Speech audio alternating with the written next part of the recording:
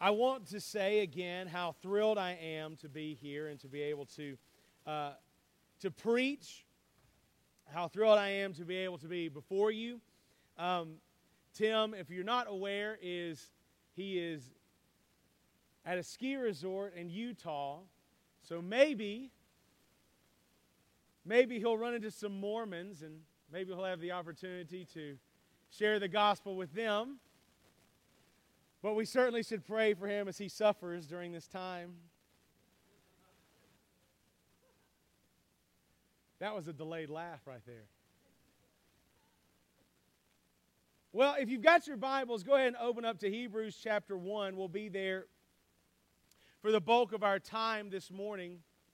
But before we get there, there are a couple of things I want to share with you in order to set the tone for our sermon this morning. The last time I was privileged to speak before you and to preach, we were in the book of Revelation. We talked about how God has a design for His churches, and sometimes in that design, He calls a church to repent. And so we've been in a season, really since last August, where our church has looked at the Scripture, and we have said that this year needed to be a year where we had repentance and revival and renewal. And so we've been in a sermon series. Tim has been preaching through a sermon series called Repentance, Revival, and Renewal. And I was fortunate to be able to jump in on that series. And I know that Tim Forehand also was able to jump in on that series. And so here we are again, and I wanted to continue in that theme, but I wanted to be on the renewal side of it. Last time I preached, it was on the repentance side of it. And this morning, I wanted to be on the renewal side of it. And I wanted us to take an opportunity this morning to see Christ as revealed from the Scriptures. The medicine or the correct response when a church needs repentance is to fix its eyes, to focus its attention on Christ. And that's what I feel like we need. We need to return to our first love. We need to return to Christ like the church in Ephesus was called to do in Revelation. I feel like that's what we're called to do. Let's return to our first love, to Christ. So in order to do that, as a church, we need to have Christ put before us. And our text this morning, in so many ways, puts the greatness of Christ in front of our eyes, and we're going to be able to see Him, and we're going to be able to marvel at who He is. But before we do that, I want to set the tone with a couple of stories up front that will maybe help you see what I think the people who originally read the book of Hebrews, what I think they were going through, or at least a glimpse into why the author of Hebrews writes these things. So I'm going to read two stories up front, and they're stories of people who have been martyred for their faith in Christ, or who have suffered for their faith in Christ. Some of you may have heard these stories before. For some of you in here, it might be completely new. But I want to set the tone to prepare to look at Christ by reading these two stories.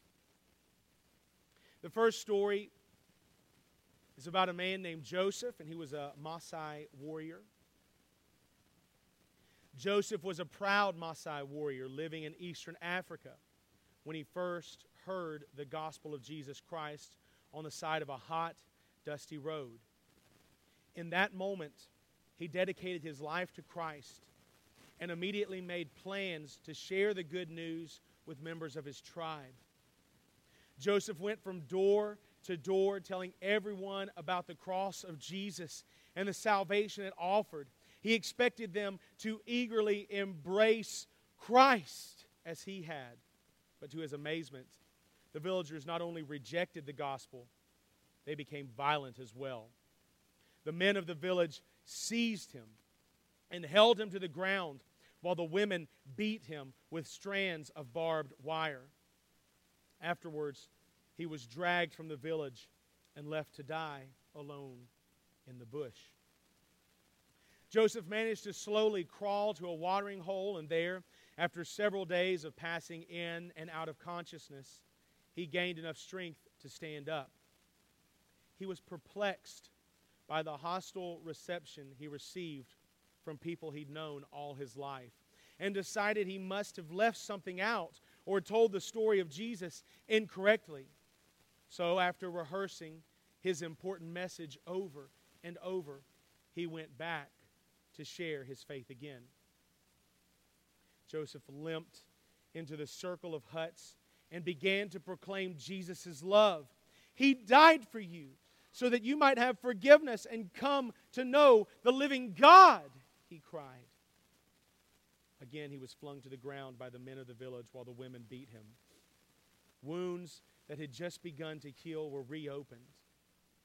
Like the first time, they dragged his unconscious body away from the village and left him to die. To have survived the first beating was truly remarkable. To live through the second one was borderline miraculous. But several days later, Joseph awoke in the wilderness, bruised, scarred, and determined to go back yet again. He returned to the small village, and this time they attacked Joseph before he even had a chance to open his mouth.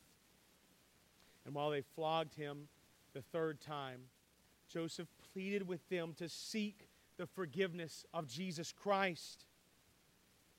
Before he passed out, the last thing he saw was the women beating him had begun to weep. When he regained consciousness the third time, it was in his own bed. The men and women who had so severely beaten him were now trying to save his life and nurse him back to health. And praise God, the entire village had become Christians because of Joseph's willingness to suffer on their behalf. The second one is even harder in some respects. For years, Pastor Kim and 27 of his flock of Korean saints had lived in hand-dug tunnels beneath the earth. I don't know if you're aware of this. This is just a side note. But North Korea, they've recently released statistics and things. And North Korea is once again the most persecuted nation in the world for Christianity. This is its 18th year of being the most persecuted place for Christians. And this story will highlight some of that. They lived in hand-dug tunnels beneath the earth. Then, as the communists were building a road, they discovered the Christians living underground. The officials brought them out before a crowd of 30,000 in the village of Goksan for a public trial and execution.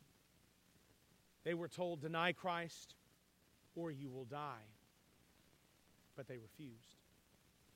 At this point, the head communist officer ordered 4 children from the group seized and had them prepared for hanging.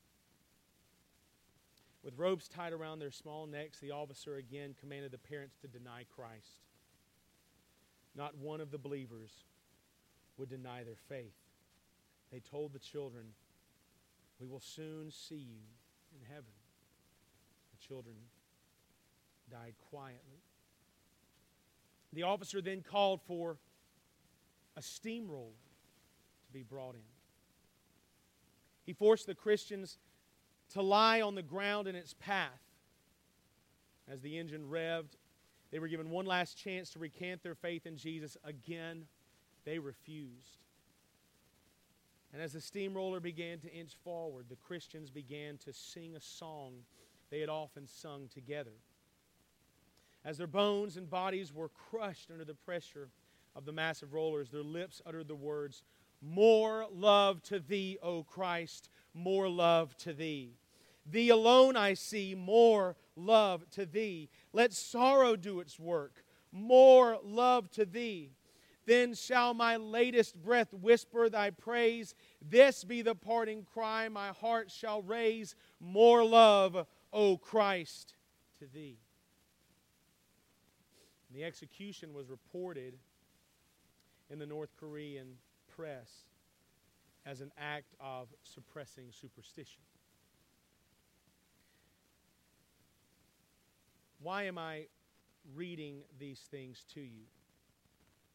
Because all over the world, Christians do suffer for the gospel of Christ. They do suffer for something we take so granted.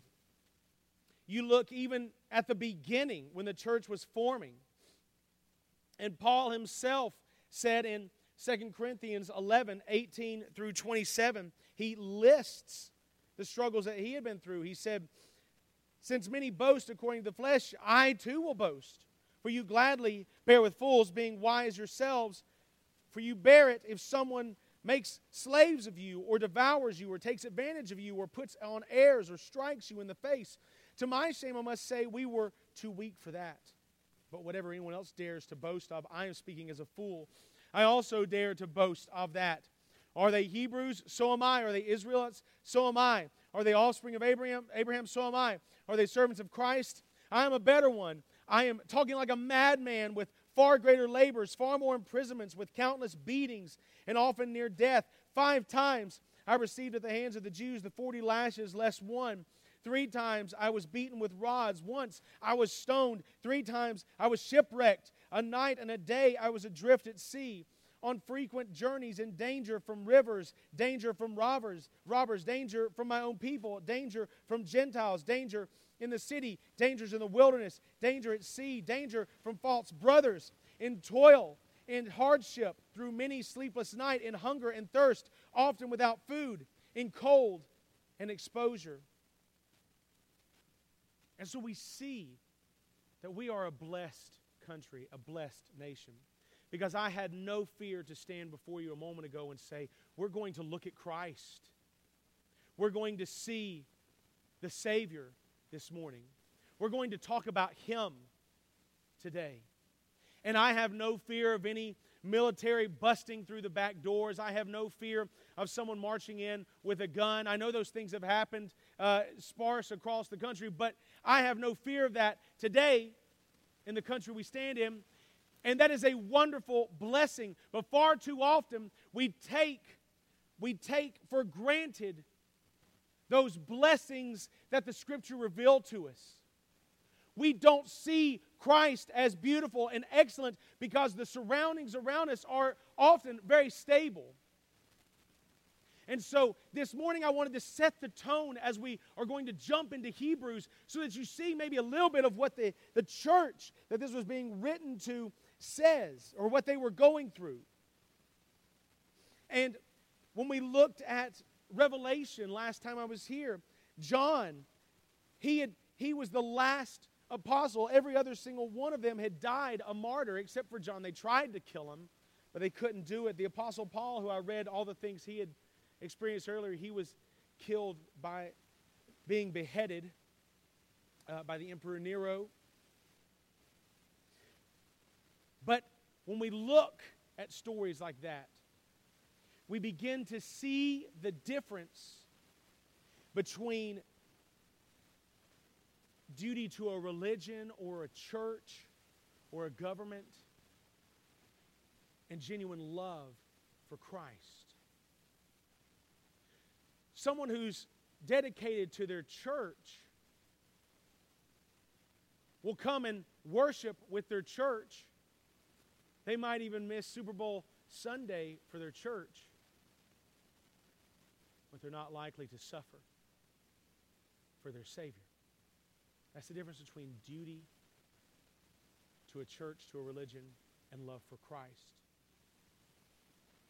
And so I want to put Christ before you this morning so that you can see exactly who it is we're calling you to love. We're not called to vain duty. We're called to love for Christ. So let me read Hebrews chapter 1. We're going to read verses 1 through 4. And we're going to spend our time here.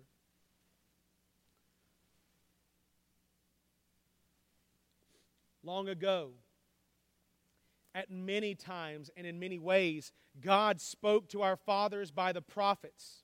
But in these last days, He has spoken to us by His Son, whom He appointed the heir of all things, through whom also He created the world.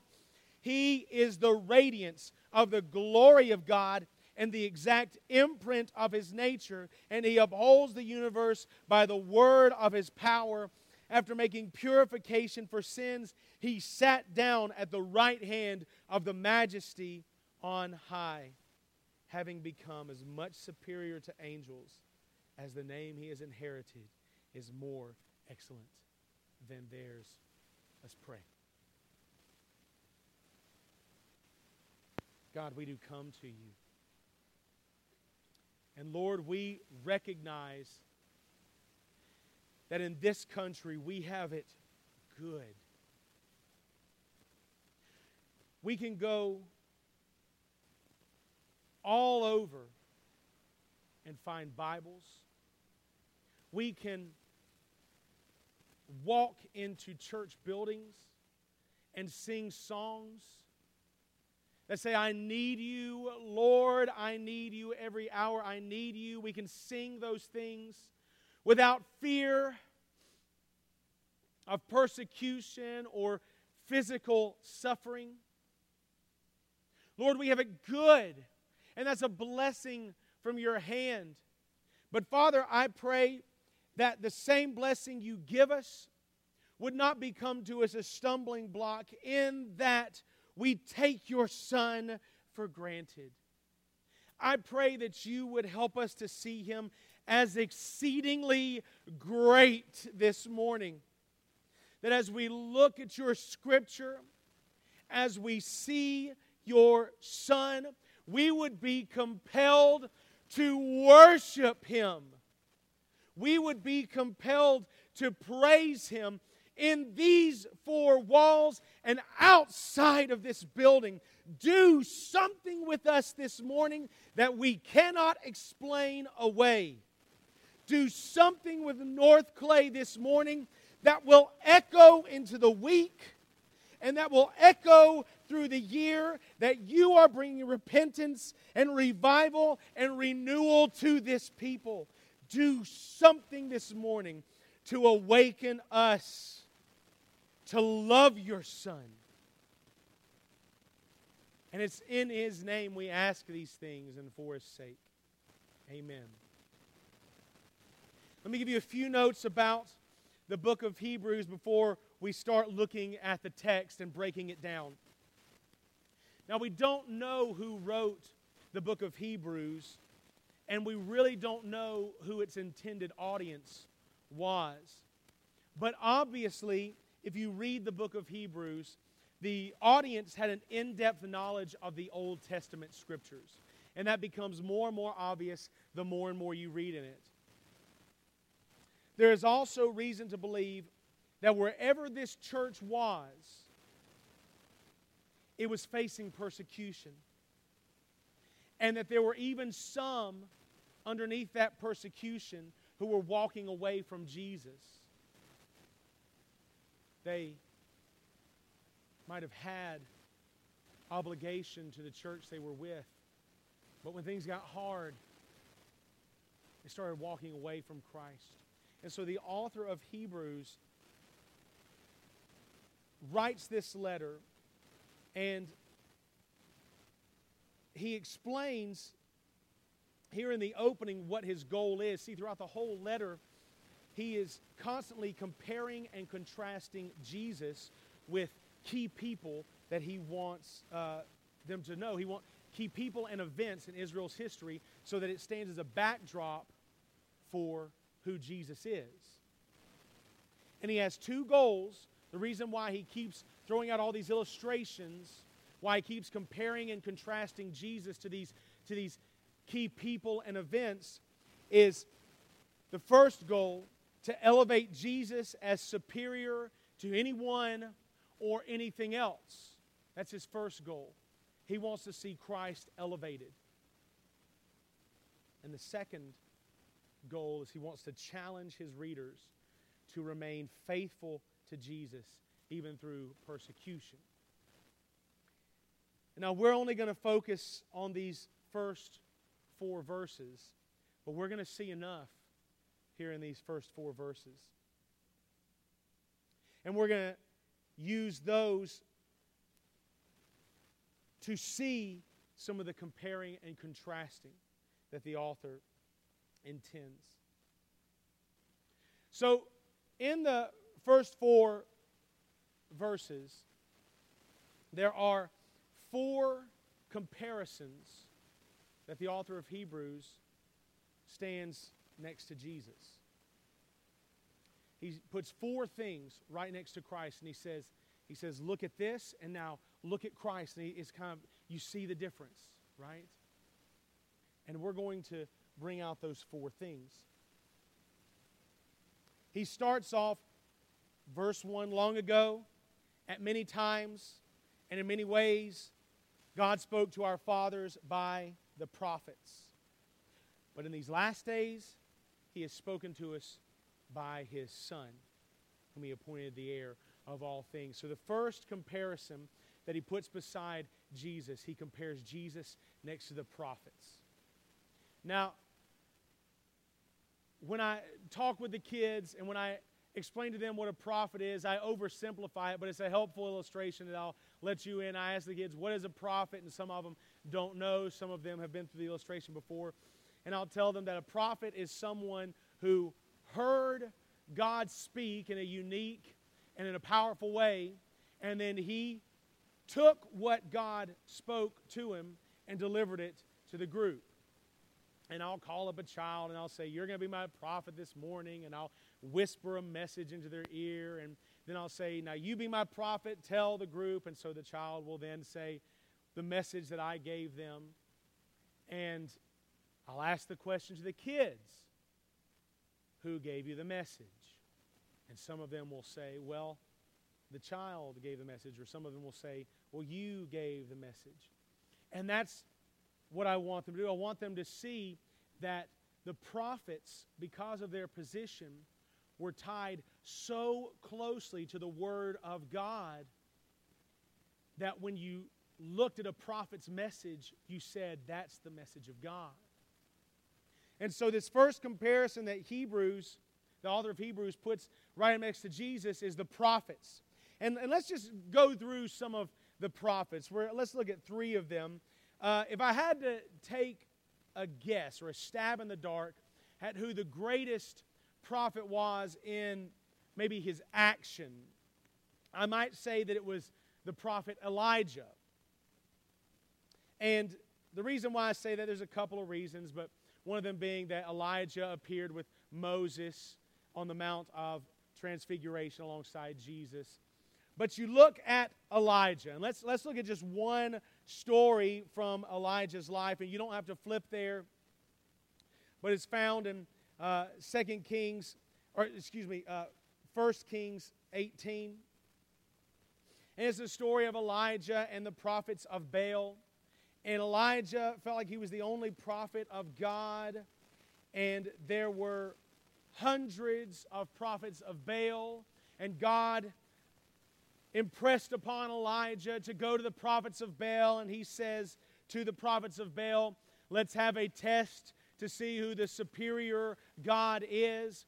We'll build an altar, but we won't light it on fire, and whichever God lights it on fire, that will be the superior God. And the prophets of Baal agreed to it. They build the altar. The prophets of Baal cry for hours and hours, send down fire, O great Baal. And Baal never answers, and we can tell you the reason why, because there is no such thing as Baal.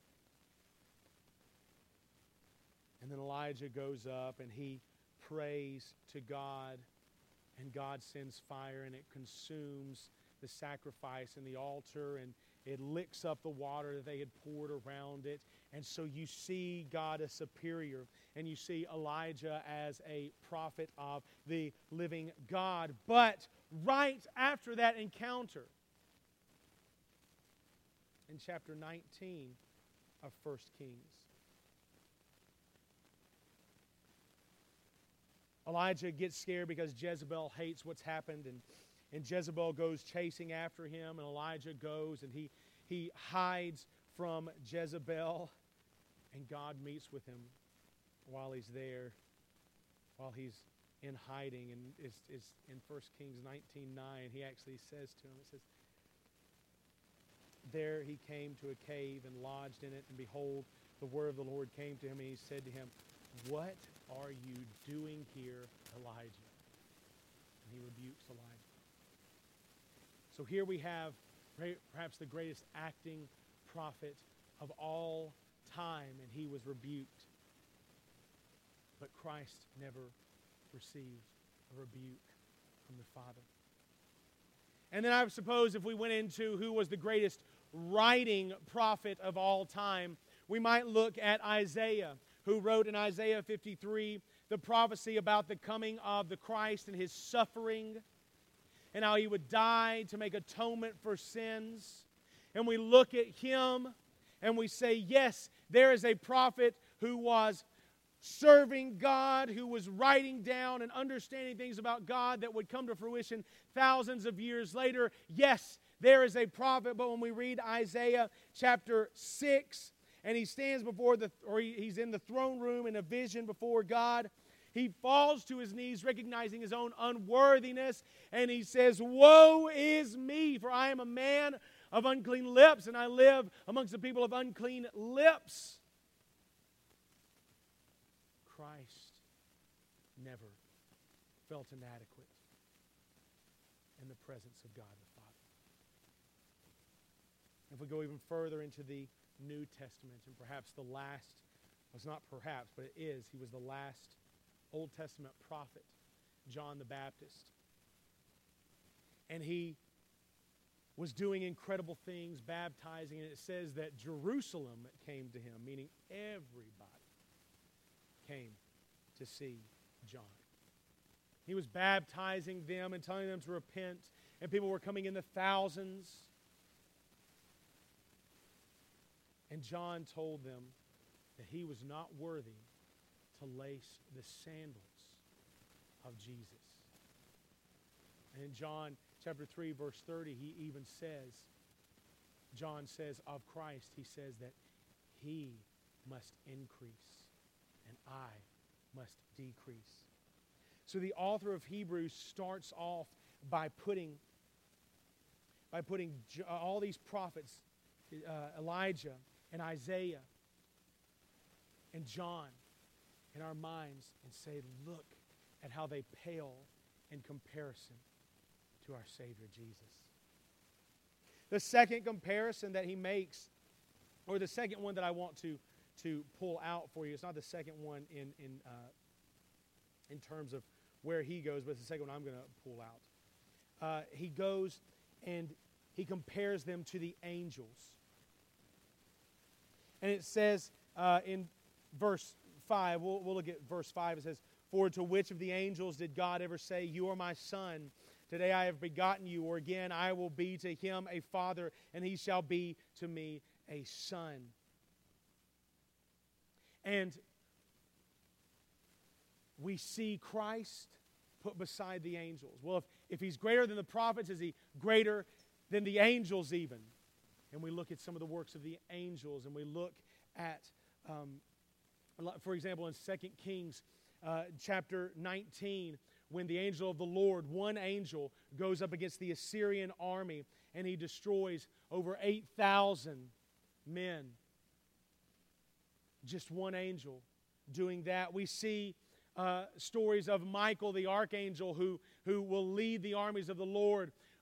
I don't know if you remember this or not. I'm sure you do, but the devil even is a fallen angel. And so we sit there and think the power of these angels is great indeed.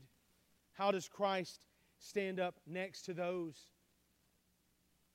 And when we look at Hebrews, it says all these angels might have incredible power. They might have strength. They might have holiness for those who are not fallen. They might have power, even for those that are still on the earth, roaring like a lion, seeking whom they may devour. But none of them are a son of the Most High God. And a lot of times, I grew up listening to Carmen. Did anybody in here ever listen to Carmen? Yeah. I will also admit to the fact that I also did many human videos set to Carmen songs. One of the biggest, or probably the biggest Carmen song was the song The Champion. For those of you who don't know, let me break it down for you. He sets up the analogy that there's this boxing ring. And in the boxing ring, you have the Son of God, Jesus, and you have Satan.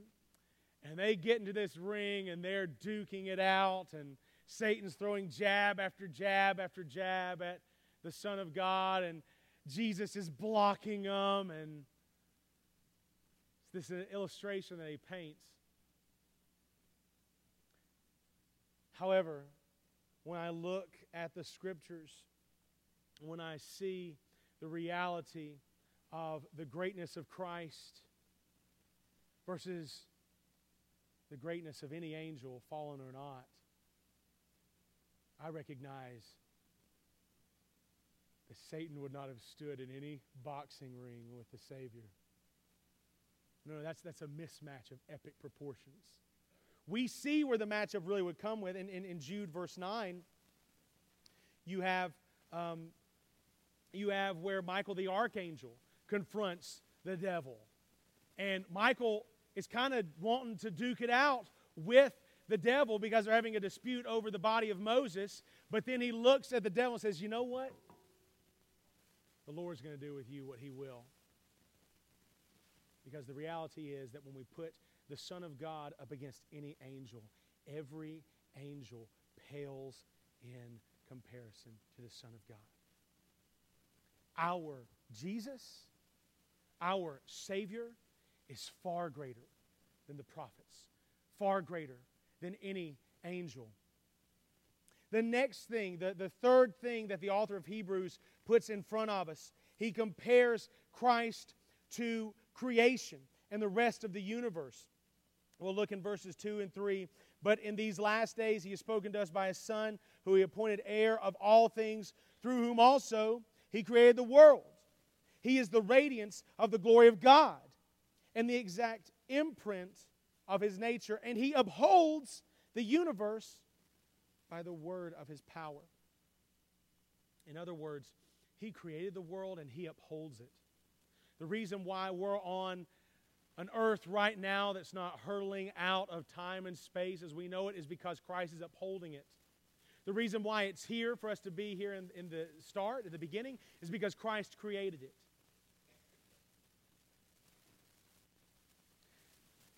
But creation is wonderful to look at. I was a student pastor at Ridgecrest Baptist before I came here.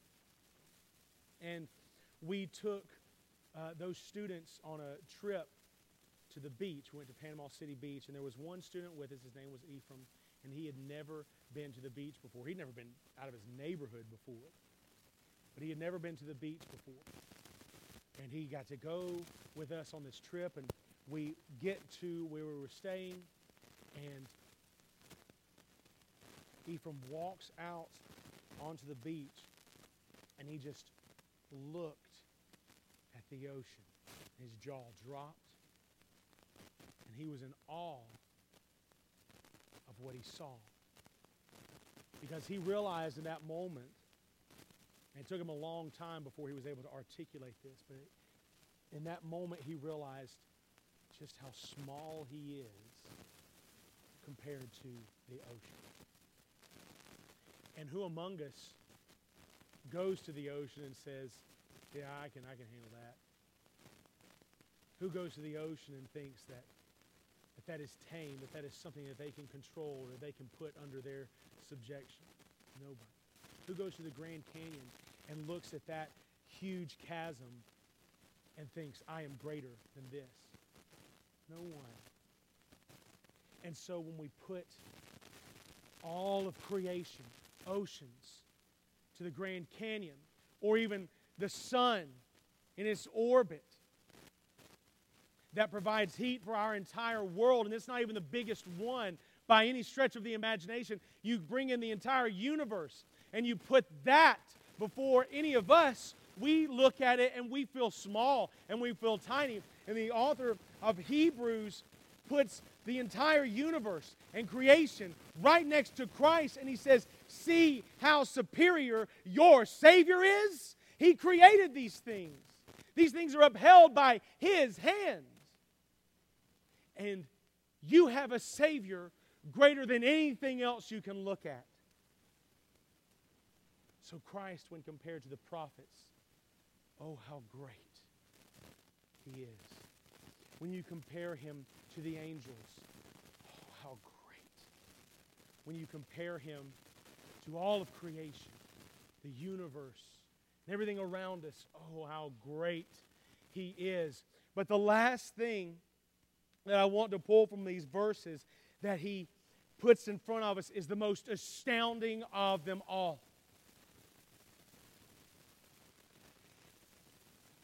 And it's in verse 3. He is the radiance of the glory of God and the exact imprint of His nature.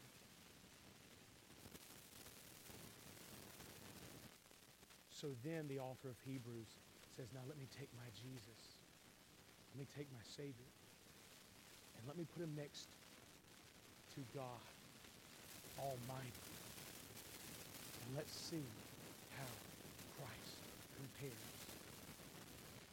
And he says, when you look at Christ and when you look at God side by side, you are in awe of both, because you say that Jesus, our Christ, is the radiance of the glory of God. He is the exact imprint of His nature. And that should blow our minds. A man who lived here on the earth, who walked around with skin and bones on. A man who came here, who spoke with us, who ate with us, who drank with us. That man, when you stand him next to the great Almighty God, this Son of God is the exact imprint of His nature. Jesus is great, even in comparison to God Almighty. Now, this is the same God. You need to wrap your minds around this. This is the same God who created the universe, who parted the Red Sea. He spoke in thunder at Mount Sinai. He consumed Sodom and Gomorrah. He toppled the walls of Jericho. He came in a whirlwind to Job. He terrified Isaiah in his throne room, who has angels proclaiming day and night, holy, holy, holy is the Lord God Almighty. He is beyond equality. He is beyond any peer. And Jesus, standing right beside Him in comparison, is equally as great. That is your Savior. That's Him. How great a love should we have for this Jesus? How great a love should we have for this one who is equal with God Almighty? And when we look at Him, and when we see Him in that light, we can almost begin to despair. Let me explain why. Because when we look at Christ, and when we see Him as great as He is, we can look at Him and we can say, He's too much for me. He's too great for me. I have nothing in common with this Jesus. And people all over the world have taken a look at Christ and they've said, since He's too much, we're going to have this be who we go to. And they create things like a religion of Mary, where, well, Christ is too great. He's far above us. So let's go and let's pray to Mary. Because Mary was a human. We can understand Mary. She was a good woman, but we can understand Mary. Or even in the examples of Scripture, they see the greatness of God. And that always blows my mind in Exodus when the Israelites were at the foot of Mount Sinai and God descends to them, speaks in thunder and in lightning. They know who He is. And then Moses goes up onto the mountain to receive the Ten Commandments. And they stay there at the bottom. God is right there on the mountain with them. They stay at the bottom and they say, hey, let's make an idol because that God's too much. And so when we look at Christ for who He is, we can despair. That is something that people have done all along throughout history. So how do we not slip into that? How can we keep our love of Christ where it should be, keeping Him elevated, but also not despairing and making something else our idol or our God? Well, if we look just one chapter over, in chapter 2, verses 10 and 11. And this should make all of us rejoice, because it says here, for it was fitting that He, talking about Christ, for whom and by whom all things exist, in bringing many sons to glory, should make the founder of their salvation perfect through suffering. For He who sanctifies and those who are sanctified all have one source. This is why He is not ashamed to call them brothers. And we look at that passage of Scripture and we say, this great Christ, this great Jesus, He is so beyond fathom, beyond equal. The only equality He has is with God Himself. And this great God came and suffered. And He came and He suffered.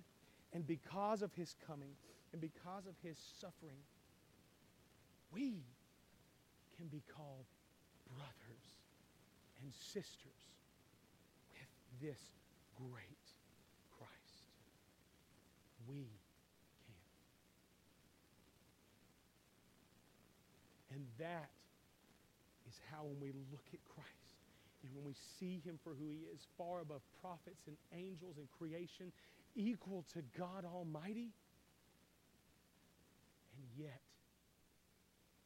coming here, suffering, bringing many sons to glory, so that we can be called sons and daughters and brothers and sisters with Him.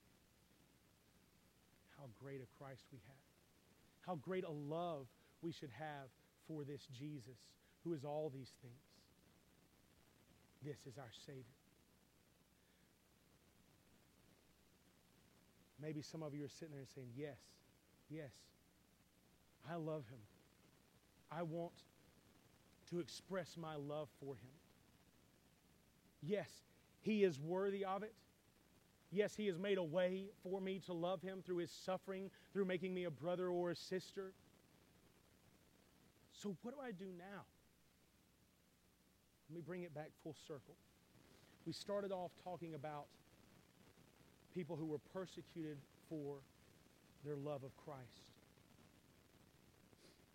And let me bring it back to that point, that when you love someone or when you love something, you're going to be willing to sacrifice for that someone or that something. I'll give an example everyone in here, or most everyone in here, can relate to. Many of you in here have had children before, and many of you in here have been woken up in the middle of the night by a child who is crying. And there is nothing about you that wants to get up and wants to go feed that child or change that child. You just want them to let you sleep. Why do you get up? Why do you go and take care of that child? Because you love that child. You're willing to do small amounts of suffering like that. Some people, depending on how How bad of a sleep your child is? Why it say small suffer? Many of us are willing to do that. But when it comes to our love for Christ, when it comes to our devotion for Christ, many of us will not even go into a conversation with someone about Christ at their jobs or in family or with friends. Because we're just afraid of offending them, or we're afraid it's going to lead to an argument. We're afraid of these things. Many of us won't even talk about Christ. We won't even suffer an inconvenience. And I'm not talking to you, I'm talking to us. So, this love of Christ, okay, yes, I can love Him, but so what? I'm going to end with one last story that will hopefully highlight motivation for love for someone who's greater. There's a movie that came out in the 90s. It was called Braveheart. It was Mel Gibson. He starred as William Wallace, and it was the story about how Scotland became free from English tyranny. And in that, there was a man named Robert the Bruce. He was a character in it. The reason why I bring it up is because most people, when they hear about the liberty of Scotland, they think of William Wallace because of that movie. Let me tell you, William Wallace wasn't the hero Robert the Bruce really was. So our story is really more about Robert the Bruce. Robert the Bruce was a king. He took over the kingdom for the Scots. He was the first one. And he was beloved by all his people. Beloved by all his people. And he fought, and they won freedom. And so all of Scotland, they wanted to be there for Robert the Bruce. They wanted to express their love and gratitude for him. And on Robert the Bruce's deathbed, Robert the Bruce called in one of his closest friends and said, I want you to take my heart and I want you to bury it in Scotland. He had been away. At the time. He said, I'm nearing death. I want you to take my heart and I want you to bury it in Scotland. And that's not as weird of a thing as you might think. Many kings would do similar type things in those times. And Robert the Bruce, take my heart, bury it in Scotland. That's where my heart is. And that's where I want you to do. So of course the servant said, yes, I will take your heart there. And as he's going back to Scotland, they hear from a kingdom that they had peace with in Spain that there was a battle brewing there. So before they can go to Scotland, they had to go through this other army in Spain. And they walk up to the battlefield, and there is this friend of Robert the Bruce's, and what he did is he took the heart, he fastened it in a casing, he had it put on a necklace so that he always had it close to his heart.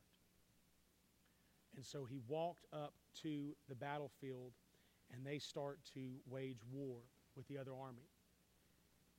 And they got too deep in the enemy's stronghold. They realized that they were surrounded all sides.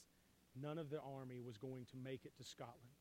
They were never going to get their king to where he needed to go. And this ally of Robert the Bruce, this friend, takes off the heart from around his neck and casts it into the middle of the battlefield. And he looks at the army behind him and he shouts, "Fight for the heart of your king." And that army rushed the field, won the day, because they were compelled for love of their king. Now, why do I tell you that story? Because when you leave here, you need to know you have a superior king than Robert the Bruce. You have a superior Savior to the prophets. You have a greater Messiah than creation. You have a higher Lord than angels. He is equal with God. So when we leave here, what should your love compel you to do? Go and live and fight for your king. And you can't do that sitting here. this is the last time you give praise and worship to Christ until you come back next Sunday, then your love and your devotion has carried you no further than the doors of this building. So I leave you with this challenge in light of who He is, who Christ is, in light of what He's done. Go. Fight for the heart of your King. Love Him in these walls and outside of these doors. Go and live your life for Him. He is greater. He is worth it. So let's go live. Let me pray for us. Most gracious, most heavenly Father, we come to You and we thank You for so mighty and so great and so wonderful a Savior as You have sent in Your Son. Father, I pray that through looking at Your Scriptures, we would start to have within us a swelling, a love of Your Son that is unequaled, that's unmatched to any other thing we can say that we adore or any other thing that we say we love. God, I pray that our love for Christ would compel us to go out in this world and to live differently, to be willing to suffer for Your Son's sake, to be willing to live a life that others look at and say they are living for something higher and greater and deeper and more meaningful than I have in my life. And Father, because of that love, because of that living, because of our willingness to suffer on behalf of Christ, because of our willingness to endure hardship for behalf of Christ, because of those things, we would see North Clay, these people in this building right now, that we would experience repentance and revival and renewal in Your Son, Jesus Christ, because He is our love. Let us return back to Him. And it's His Son's name, Jesus, we ask these things and for His sake. Amen.